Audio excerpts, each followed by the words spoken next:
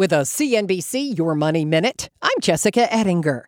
Teen workers, hard to find this summer. Teens are working at pre-pandemic levels, which means tough competition for employers. CNBC's Kate Rogers. Some say college acceptance is so competitive, more teens are choosing to skip that ice cream shop job and spend their summers doing something that's going to help them get into top schools, like taking summer college classes or interning at an impressive organization. The kind of environment, especially for college prep, is changing too, and kids are focusing a lot more on what they want to do in their future is part of the reason why we're not seeing kids working in the same numbers that they have. Those who do choose to work have the power. Glenn Byron is at the Delaware-based pizza chain Grotto Pizza. If they don't like something that, us as an employer is asking them to do, even though it's part of the job, they can easily go down the street and work somewhere else. There's lots more on teens and jobs at CNBC.com.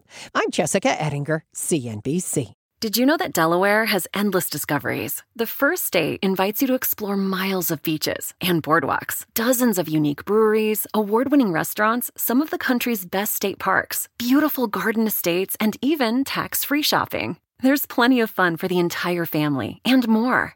Find trip ideas and all the info you need to plan your Delaware discoveries at visitdelaware.com.